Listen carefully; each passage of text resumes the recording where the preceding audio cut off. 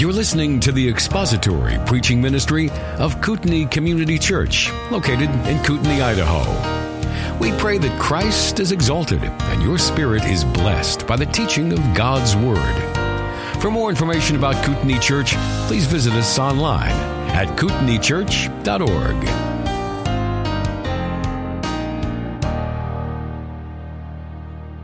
Turn now, if you will, please, back to Genesis chapter 17. You may have been expecting me to say turn to Hebrews chapter 11.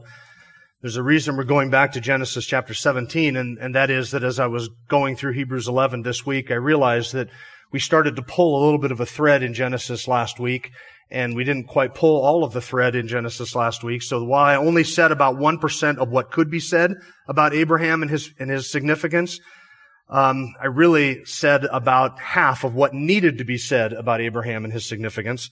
So we're going back to pick up where we left off last week.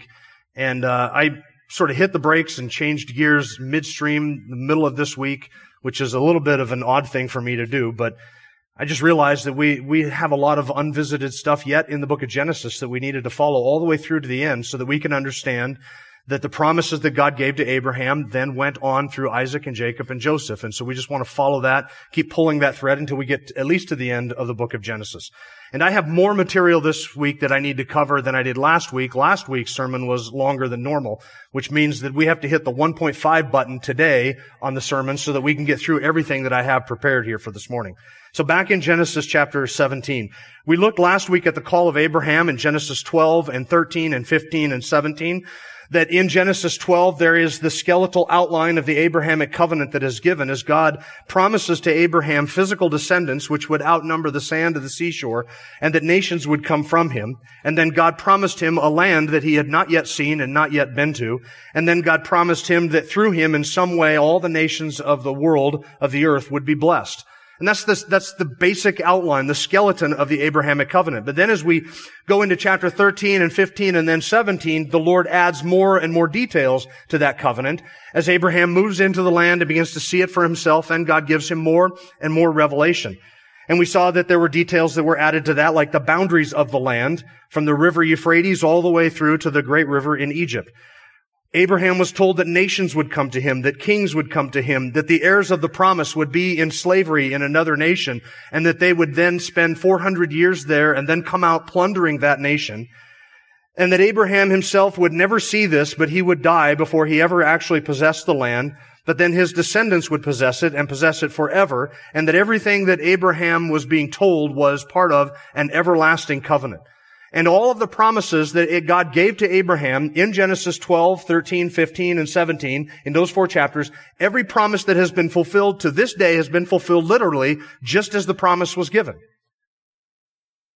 And if you want to know how future prophecy is going to be fulfilled, you need to look at how past prophecy has been fulfilled. And I think that that is an indication as to what lies ahead. That tells us how it is that God fulfills the prophetic word. But then we come to an interpretive question. Up to this point, that is Genesis chapter 17, the promises seem a little bit broad to this point because we might ask, okay, descendants of Abraham had more than one son. He had Isaac and he had Ishmael, and then later on after Sarah died, he had other sons after that, and we're going to look at some of that before we're done. And so to which of those descendants was this promise given? Do all of the descendants of Abraham inherit that land? And if it is to all of the descendants of Abraham, then we might look at modern day Jordan and Kuwait and Saudi Arabia and Turkey, and we might say, okay, so it looks to me as if that promise has been fulfilled. But if in fact it is only a narrow portion, some of Abraham's descendants and not all of them, then we would have to say up till today that promise has not been fulfilled. Because the descendants of Isaac have not inhabited that land and possessed everything that Abraham was promised. And then we also have to recognize that there is in Scripture a spiritual seed of Abraham. There are the spiritual children. Now, if you are of Jewish descent here this morning, then you are a believer in Christ, then you are both a physical descendant of Abraham as well as a spiritual descendant of Abraham. But if you are like me, and there's probably not a Jew anywhere in your history, and you are as Gentile can possibly be, but you have faith in Jesus Christ, then you are a spiritual descendant of Abraham. And this is what Paul's talking about in Romans chapter 4 when he says in verse 11, and he, that is Abraham, received the sign of circumcision, a seal of the righteousness of the faith which he had while uncircumcised, so that he might be the father of all who believe without being circumcised. That is to say, he is the spiritual ancestor, the spiritual forefather of all who, apart from circumcision and trying to keep the law and being part of the physical descendants of Abraham, those who believe, they are the spiritual children of Abraham. We look to Abraham, and he is the father of all the faithful. In the physical sense, he is the father of all of the Jewish nation. And so every Jew can trace their lineage back to Abraham. He is their physical father. Of those who are outside of that lineage, me, for instance, by virtue of faith in Jesus Christ, Abraham is my spiritual father. I look to him and say, here was a man who was made righteous in the sight of God, apart from circumcision, apart from being a descendant and a descendant of anybody else. He was justified by faith and faith alone, so he is my spiritual father.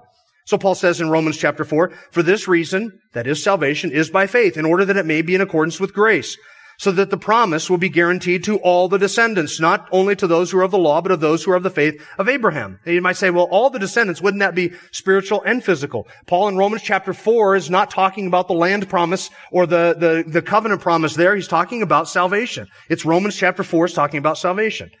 So this promise of being justified by faith is for all those who are of the faith of Abraham, who is a father of us all. As is written, a father of many nations have I made you in the presence of him whom he believed, even God who gives life to the dead and calls into being that which does not exist.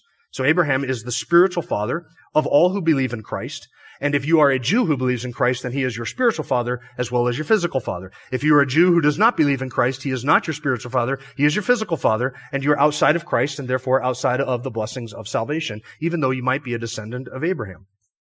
Right? So we are spiritual descendants of Abraham. Do you remember the song, Abraham had many sons, and many sons had Father Abraham? I am one of them, and so are you.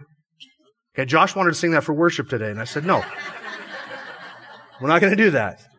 Because we do the right arm, right foot, spin around, fall down. People think we're a charismatic church. We're not gonna sing that song. It might be true as far as it goes, but we're not gonna sing that song.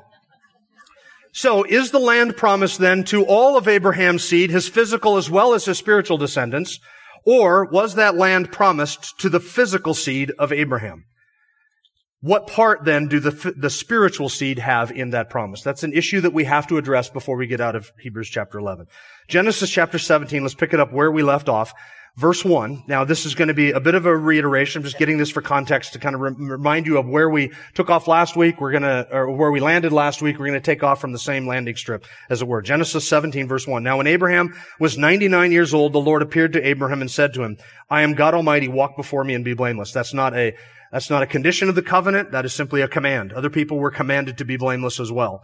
This is not saying, if you walk before me and if you are blameless, I will do this. Remember that God had already sworn to Abraham, put Abraham to sleep, made the covenant with Abraham. He had no part in any conditions to that. It was an unconditional covenant. So verse 2, I will establish my covenant between me and you, and I will multiply you exceedingly. Abram fell on his face, and God talked with him, saying, As for me, behold, my covenant is with you, and you will be a father of a multitude of nations. No longer shall your name be called Abram, but your name shall be called Abraham. For I will make you the father of a multitude of nations. I have made you exceedingly fruitful, and I will make nations of you, and kings will come from you. I will establish my covenant between me and you and your descendants after you throughout their generations for an everlasting covenant, to be God to you and to your descendants after you. I will give to you and to your descendants after you the land of your sojournings, all the land of Canaan for an everlasting possession, and I will be their God. Now, this is not a promise that is given to any but Abraham's physical seed. Genesis chapter 17, we're going to find out now, verse 9, we're going to find out now that it is not all of his physical seed that are included in this promise, but only some.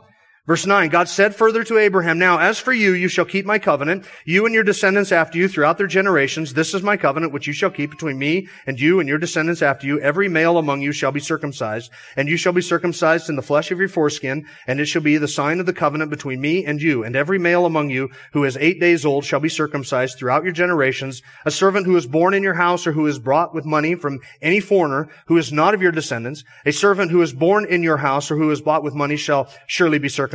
Thus shall my covenant be in your flesh for an everlasting covenant.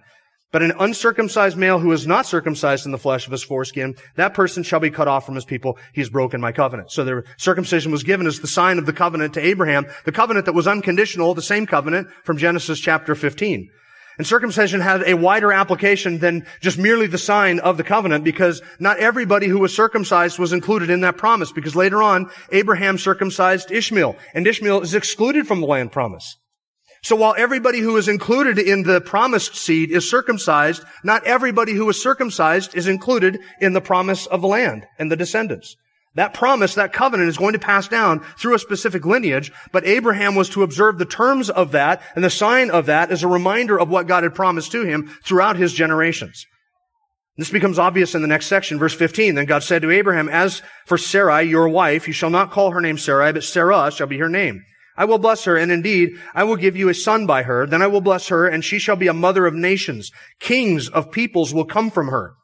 Now here's the key. Ishmael, by this point, had already been born, because Abraham had taken Hagar, Sarah's handmaid, and had a child by her in an attempt to fulfill the word which God had given to him and to gain a descendant.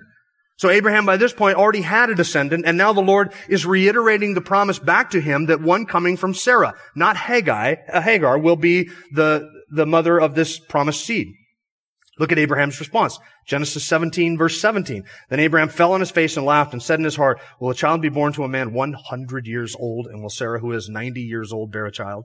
So 100 years old and 90 years old. Now I need to say something at this point about biblical time frames and ages of the patriarchs. And I should have said this probably back in Genesis when we were regarding Noah, when we were talking about people living to be 900 years old. We should not think when we read about the age of the patriarchs that somebody aged to be 90 years old and that they were the same 90 that you and I would be at 90. Okay, because then if you think, okay, so they lived to be 90 years old and then lived another 900 years after that, that rate of decay really makes for a bad, long, old age. That's not the way that worked out. The age, what would you call it? The age curve was about the same. It was just stretched out over a longer period of time. So that in Adam's day, a 900-year-old man would be like a 90-year-old man today, because we die around 90 or 100, and I know that there's some wiggle room there, but bear with me. And a 900-year-old person would be like a 90-year-old. I would be like a 500-year-old person in Adam's day. Okay, so the age curve is the same. It's just stretched out over a longer period of time. The aging process was slowed down, or was slower, we should say, in the early years.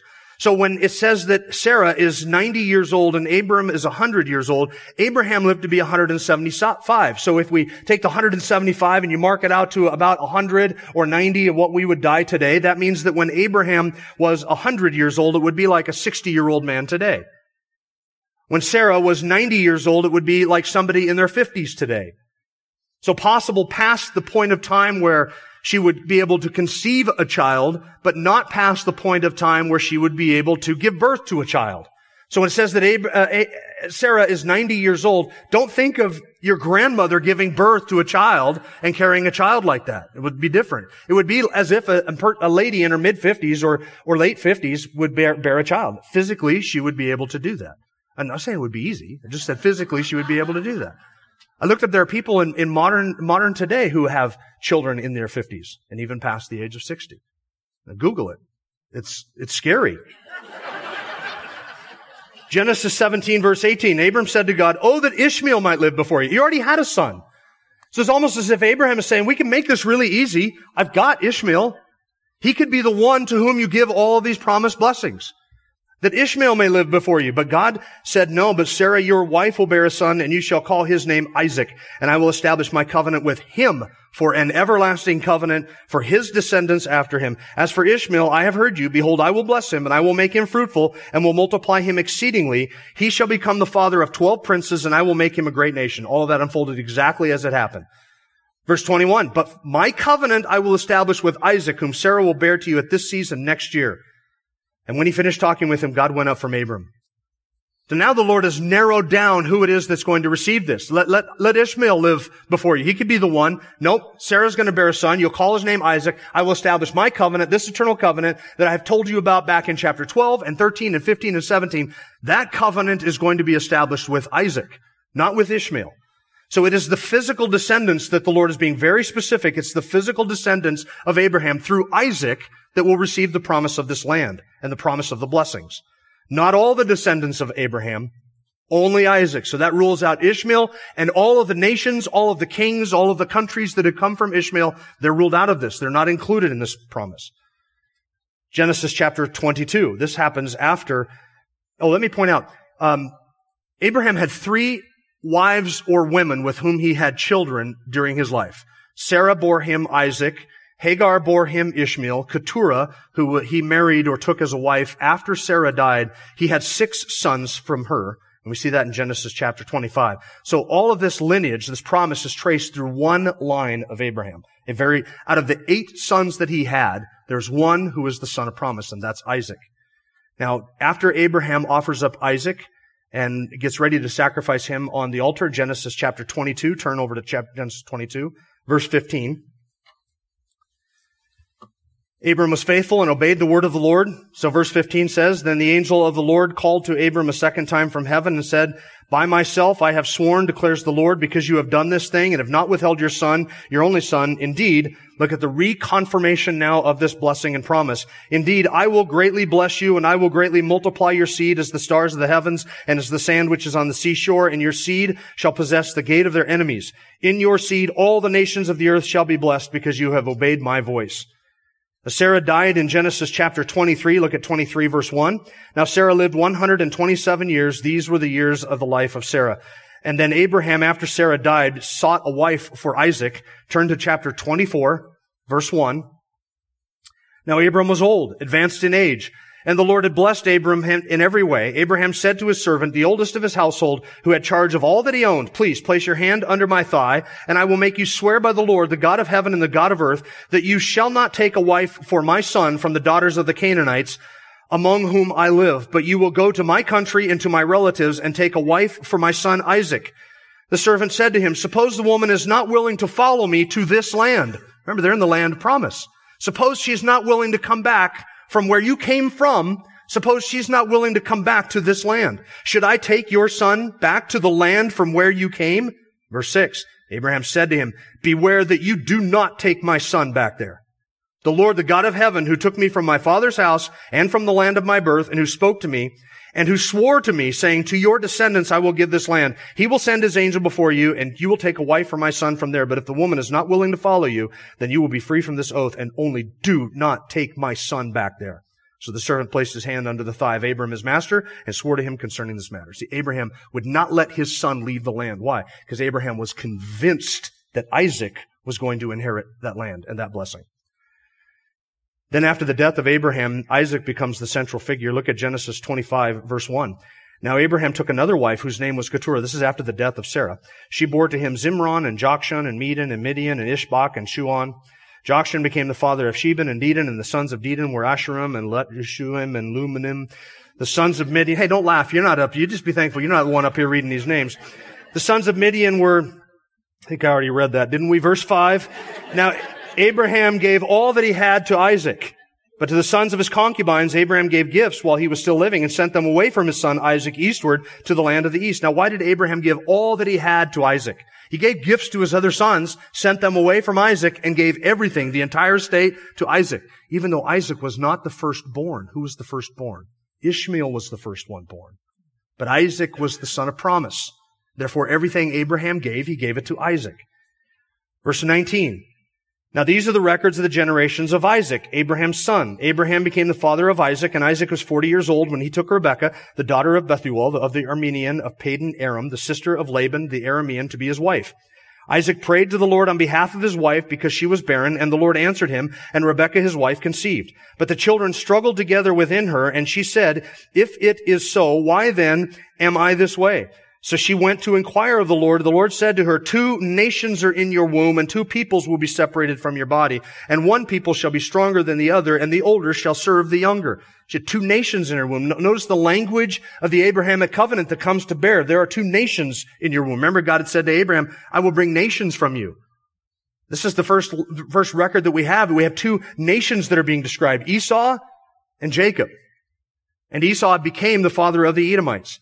So this is the language of the Abrahamic covenant that is used here, and one of them would be preeminent. And this was to establish God's choice by sovereign election, that Esau, the firstborn, was not the one who would inherit the promises. Again, this is not going to go to the firstborn child. This would go to the secondborn. It would be Jacob. Jacob was the son of promise. So this was to establish God's sovereign election. It's not the firstborn. Jacob is the chosen one. Genesis 26, This is Isaac then settling in the land. Now there was a famine in the land, besides the previous famine that had occurred in the days of Abraham. So Isaac went to Gerar, to Abimelech, the king of the Philistines. The Lord appeared to him and said, "Do not go down to Egypt. Stay in the land of which I shall tell you. Sojourn in this land, and I will be with you and bless you, and to you and your descendants I will give these lands. And I will establish the oath which I swore to your father Abraham. I will multiply your descendants as the stars of heaven, and will give your descendants all these lands, and by your descendants all the nations of the earth shall be blessed. Because Abraham obeyed me and kept my charge, my commandments, my statutes, and my laws." Now notice that all the terms of the Abrahamic covenant are now reiterated to Isaac. Isaac now receives all of these promises. Verse 23, "Then he went up from there to Beersheba. The Lord appeared to him the same night and said, I am the God of your father Abraham. Do not fear, for I am with you. I will bless you and multiply your descendants for the sake of my servant Abraham." So it's obvious now that all of these promises have been bestowed upon Isaac. Isaac, not Ishmael, is the chosen seed. Isaac's blessings are confirmed again. Then Isaac has the two sons, Jacob and Esau. Esau is the first one born. Jacob is the second one born. And you say, how is it that the second one born would end up taking preeminence, and that the older would serve the younger, and that the younger would be greater than the older? How can that possibly happen? Well, it was through Jacob's trickery, and you know how the story unfolds. Esau was a fleshly oriented man who ended up selling his birthright to his brother for a bowl of soup. So he received, by Jacob's coercion, Jacob ended up receiving that promised birthright. Then, through his trickery, he ended up receiving the blessing that belonged to the firstborn as well. You remember how that unfolded?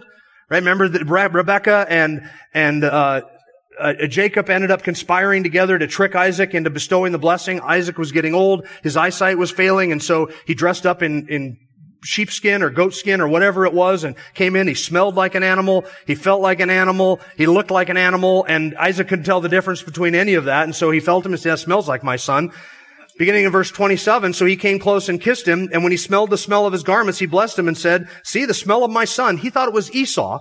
"The smell of my son is like the smell of a field which the Lord has blessed." So then he gives him the blessing. Verse 28, "Now may God give you of the dew of heaven and of the fatness of the earth and an abundance of grain and new wine. May peoples serve you and nations bow down to you. Be master of your brothers, and may your mother's sons bow down to you." Notice the language of the Abrahamic covenant. "Cursed be those who curse you, and blessed be those who bless you." That's the language of the covenant. Jacob's deception ended up accomplishing the purpose of God, because God uses sin sinlessly to accomplish his purposes. And that's what's happening with Jacob. Isaac, later on, realizes that he had been tricked, and then rather than fighting against the purposes of God, he confirms the purposes of God in Genesis 28, verse 1. "So Isaac called Jacob and blessed him and charged him and said to him, 'You shall not take a wife from the daughters of Canaan. Arise, go to Padan Aram, to the house of Bethuel, your mother's father, and from there take to yourself a wife from the descendants of Laban, your mother's brother. May God Almighty bless you and make you fruitful and multiply you, that you may become a company of peoples. May he also give you the blessings of Abraham to you and to your descendants with you, that you may possess the land of your sojournings, which God gave to Abraham.'" So now this would belong to Jacob. Isaac recognizes that, and he gives these blessings to Jacob. Verse 10, "Then Jacob departed from Beersheba and went toward Haran." Does the name Haran sound familiar? It should, because last week we saw that is the place where God called Abraham back in chapter 12.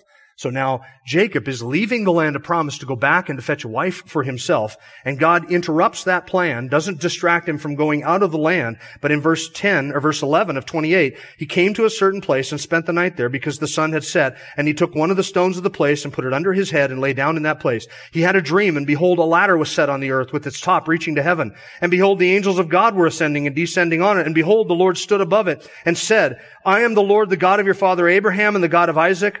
The land on which you lie, I will give it to you and to your descendants. Your descendants will also be like the dust of the earth, and you will spread out to the west and to the east and to the north and to the south, and in you and in your descendants shall all the families of the earth be blessed. Behold, I am with you, and I will keep you for wherever you go, and will bring you back to this land, for will not leave you until I have done what was promised." So Jacob was on his way out of the land. So now the question is, if Jacob leaves the land, does he forfeit the promise? Right? Abraham was there, he stayed in the land. Isaac was there and he stayed in the land. So now the question is, if Jacob leaves the land, does he give up the promised blessing? Does God then say, okay, that's it. You disobeyed me. He's going to somewhere else. No. On his way out, God stops him and says, don't worry about it. I'm going to be with you. Everything I promised to Abraham and Isaac, I'm giving to you. Hands it all to him. Reiterates all the promises of the covenant and says, I will be with you and I will bring you back into this land. So now we have to fast forward many years. Jacob finally returns to the land. Genesis chapter 35. Then God said to Jacob, arise, go to Bethel and live there and make an altar there to God who appeared to you when you fled from your brother Esau. Now remember, Esau was upset. Just put it mildly. And he hatched his own plan. Like, if I kill the one who's supposed to receive all the promises, then that makes me not just the firstborn, but the only born able to receive the promises. That was his plan. So then Jacob had to flee. And then after many years have passed, Jacob has received not one and not two and not three, but 4 wives and all kinds of children. He's on his way back. He meets Esau.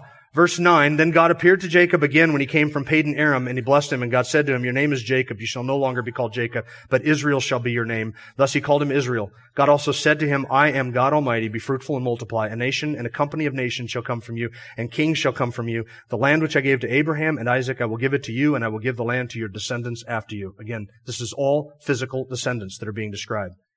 Now we have to fast forward. Jacob has had a number of sons. He's had 12 of them. Joseph ends up getting sold into slavery and taken down there. He's made a servant in Potiphar's house, and he's falsely accused there and thrown into prison. He rises to preeminence in prison, and then Pharaoh brings him out because Pharaoh had some dreams. Joseph interpreted the dreams, and through a series of events, Joseph is made prime minister over all of Egypt, second only to Pharaoh himself. He ends up saving the land of Egypt through the drought and the famine. The famine becomes so severe that Jacob's other 11 sons end up traveling back down to Egypt to buy grain from Joseph. They didn't know Joseph was there. They didn't know that was Joseph. And through that beautiful series of events, Joseph ends up revealing his identity to his brothers.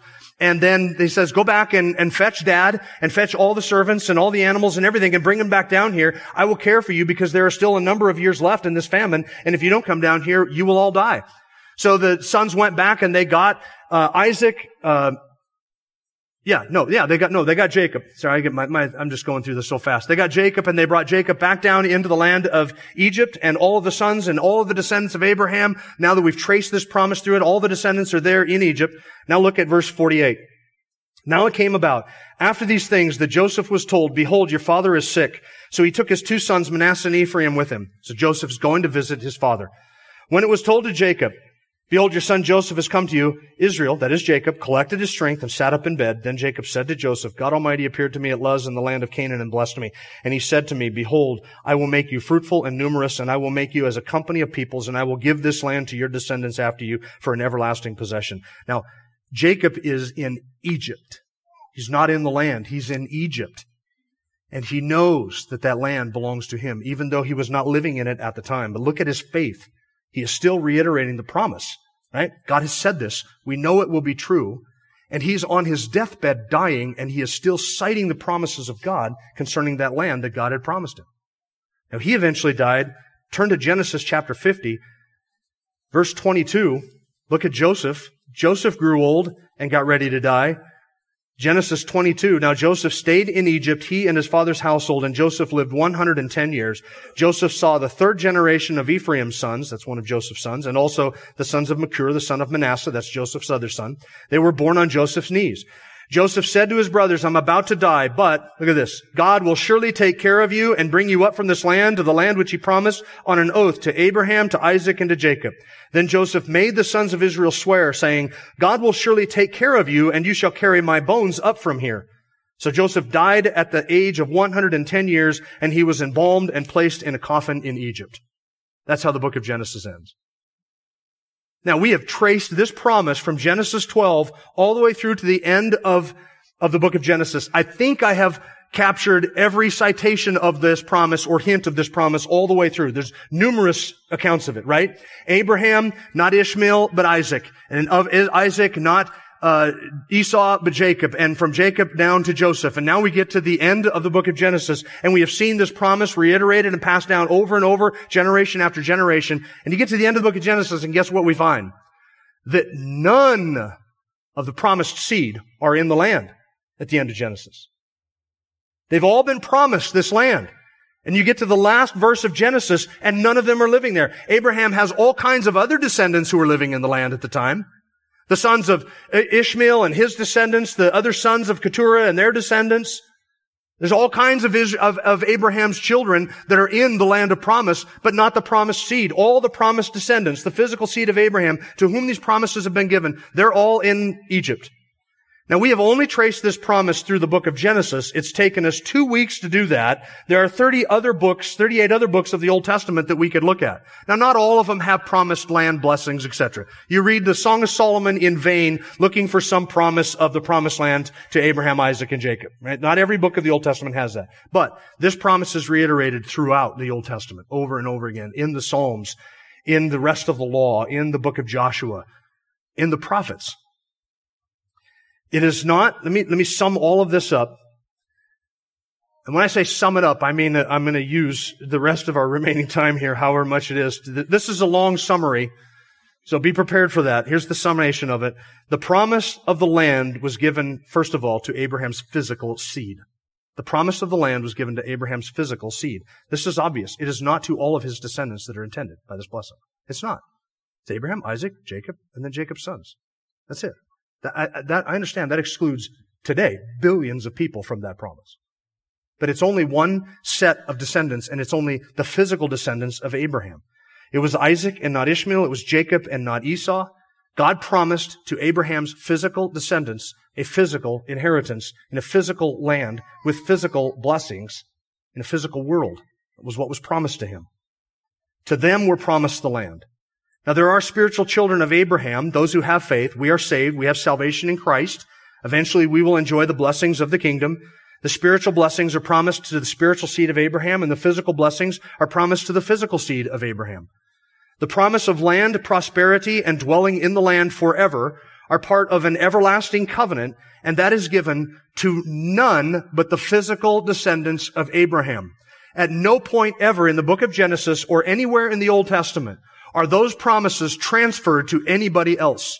It is only the physical descendants of Abraham that are promised those blessings, and only his physical offspring.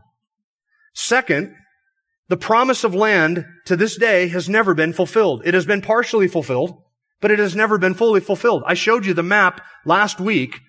That outline of what was promised to Abraham, the Jews have never occupied anything but a sliver of that land, even to this day. Now, some say that in the time of Joshua and Moses, when Joshua brought the children of Israel under Moses, with Moses, out of Egypt, and then Joshua eventually into the promised land, that was a fulfillment of that land promise. But the boundaries of the promised land are given in Scripture, and the boundaries of what Joshua occupied are also given in Scripture, and those two things do not overlap. So to say that the blessings were fulfilled when Joshua entered into the land is like saying that the blessings were fulfilled or the promises were fulfilled when Abraham bought a parcel of land to bury Sarah. Abraham did possess part of the land, right? Well, it was an acre, 2 acres, what it was. But it's a chunk of land where he buried his family, where the patriarchs were buried. But that did not constitute a fulfillment of that promise. Neither did Joshua's occupation and coming into the land. Because they possessed the land, yes, they dwelt in the land, but they dwelt in a corner of it, and they never actually possessed any of those boundaries. Some say also that Solomon's reign ended up fulfilling the blessings of the land promises to Abraham, because Solomon said he ruled over all these regions, and those kings brought tribute to Solomon. So that he ruled over them and they brought tribute to him. Them bringing tribute to him for military protection or trade or whatever that involved does not mean that they possessed that land, because they didn't possess it. Solomon ruled it. They were vassals of his, just like Israel was a vassal of Egypt and Assyria and Babylon at different times. So if that promise was fulfilled in the days of Solomon, and here I think is a key question, then why is it that all of the prophets who lived after Solomon foretold of a time when Israel would be gathered back into the land in fulfillment of the promise given to Abraham? If the promise was fulfilled in the days of Joshua or fulfilled in the days of Solomon, then why do the minor and the major prophets foretell of a time when Israel would be gathered back into the land and those blessings that were promised to Abraham would finally become theirs? And in those prophets, even more details are promised. I'm going to give you a number of references, and I'm going to read a number of passages from the prophets. Buckle your seatbelts. Here we go. Isaiah 11, verses 1 through 11 and verse 12. Isaiah 27, 12 through 13. 43, verses 1 through 18. 49, verses 8 through 16. 66, 20 through 22. I know you can't write that down. That's not the point of having you take notes at this point. Those are all passages that describe Isaiah. This is after Solomon, long after Solomon, that describe God gathering together Israel back into the land. When was that fulfilled then? If that was fulfilled in Solomon's day, why is 1,000 years later that those promises are reiterated again? So that wouldn't make any sense, would it? You say, well, maybe that's already been fulfilled. Okay, we'll deal with that in just a second. Jeremiah 23 says, verse 3 says this, "Then I myself will gather the remnant of my flock out of all the countries where I have driven them, and bring them back to their pasture, and they will be fruitful and multiply. I will raise up shepherds over them, and they will tend them, and they will not be afraid any longer, nor be terrified, nor will any be missing, declares the Lord. Behold, the days are coming, declares the Lord, when I will raise up for David a righteous branch," that's the Lord Jesus Christ, "and he will reign as king and act wisely and do justice and righteousness in the land." Now I ask you, every Jew who heard that prophetic promise by Jeremiah, what did he understand the land to mean? That land. He will reign and do justice in that land. "And Judah will be saved, and Israel will dwell securely, and by his name, by which he will be called the Lord our righteousness. Therefore, behold, the days are coming, declares the Lord, when they will no longer say, 'As the Lord lives who brought up the sons of Israel out of the land of Egypt.' But instead they will say, 'As the Lord lives who brought up and led back the descendants of the household of Israel from the northland and from all the countries where I have driven them.' Then they will live on their own soil." There is the promise of regathering and the promise that they will live and they will dwell in that land. That is what is promised to them. Jeremiah 31, "Thus says the Lord, who gives the sun for a light by day and a fixed order of the moon and the stars by night, who stirs up the sea so that its waves roar. The Lord of hosts is his name." If this fixed order, that is the sun and the moon and the stars and the sea and all that involves, if this fixed order departs from before me, declares the Lord, then the offspring of Israel also will cease from being a nation before me forever. Thus says the Lord, "If the heavens above can be measured and the foundations of the earth searched out below, then I will cast off all the offspring of Israel for all that they have done, declares the Lord." That's God saying, doesn't matter what they've done, all their idolatry is irrelevant to the promises that I have made. If you can plumb the depths of the earth and measure the expanse of the heavens, if you can keep the sun from rising and the moon from rising, then Israel will cease to be a nation from before me. Can you keep any of those things from happening? That's why Israel will never cease to be a nation with those distinct promises before the Lord forever. You know why there are no Girgashites and Jebusites and Hittites and Perizzites and all of the other ites of the Old Testament, but you got Israelites today? You know why that is? Because God has said this nation will exist before me forever. The United States will come and go. It will pass off the face of this planet. If the Lord tarries, there will be a day when the name American is no longer never ever said. It will not even come into anybody's mind eventually. But Israel will always be a nation before the Lord because God has promised something to those people. Ezekiel 11, verse 17, "Thus says the Lord God, I will gather you from the peoples and assemble you out of the countries among which you have been scattered, and I will give you the land of Israel." This is happening at the time of and after the exile, the Babylonian exile. Ezekiel 20, verses 30 to 38, 34, verses 11 through 16. Ezekiel 39, verse 25. "Therefore, thus says the Lord, now I will restore the fortunes of Jacob and have mercy on the whole house of Israel. I will be jealous for my holy name. Then they will forget their disgrace and all their treachery which they have perpetrated against me, and they will live securely on their own land with no one to make them afraid." That has never happened. Never happened in the history of Israel, that they've dwelt in their own land with nobody to make them afraid. They've been in fear under subjugation for as long as they've been a nation. Since the time of Solomon. After the time of Solomon, there was never a time when they lived unafraid, secure in their own land. But that time is coming because Ezekiel promised that it's going to come. "When I bring them back from the peoples and gather them from the lands of their enemies, and then I shall be sanctified through them in the sight of many nations. Then they will know that I am the Lord their God, because I made them go into exile among the nations and then gathered them again to their own land, and I will leave none of them there any longer. I will not hide my face from them any longer, for I will have poured out my spirit on the house of Israel, declares the Lord." And that's in the context of the blessings of the new covenant. Hosea 1, verses 10 through 11. Joel 3, verses 17 through 21. These are all the ones that I could be reading. I'm not going to. One more. Amos chapter 9, verse 11. "In that day I will raise up the fallen booth of David and wall up its breaches. I will raise up its ruins and rebuild it as in the days of old, that they may possess the remnant of Eden and all the nations who are called by my name, declares the Lord who does this.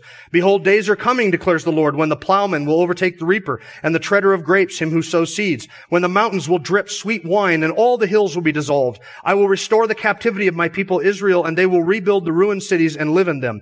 They will also plant vineyards and drink their wine and make gardens and eat their fruit. I will also plant them on their land, and they will not again be rooted out of their land, which I have given them, says the Lord your God." That was not fulfilled when they returned from the Babylonian captivity. How do I know that? Because after the Babylonian captivity, they were driven out of the land again in 70 AD. And they were out of the land until 1948, when suddenly Israel became a nation again. So if the land promises were fulfilled in the days of Solomon or fulfilled in the days of Joshua, then why is it that the Lord with the prophets who were written long after the days of Solomon and Joshua, why did God reiterate the terms of the Abrahamic covenant and say, to your descendants, to your physical seed, I will give this land and I will plant them there. They will be secure. They will be safe. They will dwell in safety and security. And one king whom I will raise up will rule and reign over them in that land. Why did God make those promises to that nation? 1948, they became a nation again. When Deidre and I were in Israel a few years ago, we were in the city of Nazareth at this tourist event where they kind of reconstructed what Nazareth would have looked like in the days of Jesus. Okay, so you walk back in time, people walking around in dress and play acting and all this stuff. Our tour guide was a fantastic young man.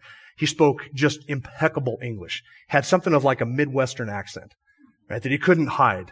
And he was a believer because he was talking about Jesus rising from the dead, etc. He was very evangelistic in what he was talking about as he was giving us a tour of this ancient city of Nazareth. And so I went up to him kind of before he was done, and I said to him, what's your name? And I forget what his name was, but I said, you speak impeccable English. You sound like you come from America. He said, I do. I said, where do you come from? He said he was born in, I think it was Colorado or Indiana or something like that. I forget what it was. But he said, I said, what brings you to Israel? How are you here in Israel? And he said, however many years ago it was, back when he was in his late teens, early 20s, wherever it was, he said, my dad and my mom and my siblings and me, we all moved back to the land of Israel. We were in Colorado. My dad was in the military there, and we're all Jewish, and we decided to move back here from the States. I said, why did you come back to the land of Israel? And here's what he said to me. As a believing Jew in Christ, he said, this land was given to our fathers. This is going to be center stage in end times events, and whatever God is going to do here to prepare for the return of Christ, me and my family want to be part of it. That's amazing. Do you know that there are between 20 and 30,000 Jewish people who go back to the land of Israel every year to move back there? They immigrate from there from all the nations of the world. You say 20 or 30,000, that doesn't sound like a lot. Not till I remind you that Israel is the size of the Idaho Panhandle. Then you're like, wow, that looks like the last couple of years here in Bonner County, doesn't it? People moving from all these exiled places, Californistan and Oregonistan and Washingtonistan, and coming back here to free America. It's a lot of people coming, isn't it? 20 to 30,000 people a year go back to Israel. Why? It's almost as if the Lord is getting ready to fulfill a promise to Abraham. That's how I read it. Right? The nation exists. They are there. They've never possessed that land. And God, in believing Israelites as well as unbelieving Israelites, He is gathering them back into the land in fulfillment of all the Old Testament promises. God did not fulfill that promise in the days of Joshua or in the days of Solomon. You say, well, then did He fulfill it spiritually? This is really the issue between the different eschatological positions, postmillennialism, amillennialism, and premillennialism. You know, I do not believe that amillennialism and postmillennialism are heresies. If I believed that, we would be driving out certain people who are here. We don't do that. We welcome you. You're brothers and we love you. You understand that. We have a different perspective. And to be clear, postmillennialists and amillennialists believe that there is a future for Israel. We just disagree on what that future is going to look like for Israel and how that is going to be fulfilled and unfolded. That's it. We both agree that there is a future for Israel. So are these promises fulfilled in a spiritual way? And to that, I would just simply say, I do not understand the perspective at all that says that God fulfills the promise of physical things through spiritual realities. I don't believe that God fulfills His promises by changing the terms of the promises. I see it as a changing of the terms of the promises. My post-mill and amillennial brethren do not see it as a changing of the terms of the promises. And I do, and that's why I'm not an amillennialist or a postmillennialist. God did promise spiritual things to those outside of Abraham's line, but that does not mean that the physical promises to His physical seed can be spiritualized. God will find a way to fulfill the physical promises to Abraham's physical seed while also giving immense spiritual blessings to the spiritual seed. God can do both of those things. And I believe that in the kingdom of the Lord Jesus Christ that is described in Revelation 20, and that's not the only place, because I see all of these passages that I have described from the prophets also describe this kingdom. But I see that millennial kingdom, that 1,000-year reign of Christ, as being the fulfillment of the Abrahamic covenant, as well as the Davidic covenant, as well as the new covenant. All of them come together in that kingdom. All of them. And God fulfills His word just as He has said. Now, why is it that I believe there is a physical promise to physical Israel still to come? That Israel as a nation will receive certain blessings that are not promised to Abraham's spiritual seed, but they're promised to his physical seed. Why do I believe that? Because I believe that the gifts and callings of God are irrevocable. Romans 11. When God promises something, He doesn't change the terms of it. He doesn't redefine it. He just fulfills it as it is. The gifts and the callings of God are irrevocable. Israel is Israel. They exist as a nation. They will receive those blessings because God has promised. And God is an immutable God who keeps His promises exactly as He has promised to keep His promises. And not by redefining the terms. And again, I understand. I'm sympathetic to my amillennial and postmillennial brethren whom I love. I understand that you don't view it as a redefining of the terms. But giving to one group of people a promise of physical things and then fulfilling or giving spiritual things to a different group of people does not fulfill this promise. That promise still stands. Abraham believed that. Joseph believed that, which is why Joseph said, don't leave my bones in Israel. Take me back to the land. Why? Because Abraham, Isaac, and Jacob, and Joseph all believed that they would be resurrected and that they would walk on that land. They didn't believe that their death, was in any way a prohibition of God fulfilling those promises to them. Abraham believed that he would be raised from the dead and he would walk in that land. I believe the exact same thing. That's what we have to hope to. That is our blessed hope. Now, as Gentiles, as those who are spiritual heirs of Abraham's promises, as those who've received spiritual things because we're the spiritual seed of Abraham by faith, we're also going to enjoy that kingdom because we will be raised as well, and we will get to live and dwell and walk in that land along with Abraham, Isaac, Jacob, Joseph, David, and all the righteous saints of old. That's what the blessing of the kingdom is. And that is our blessed hope. Now I think I've said everything that I need to say.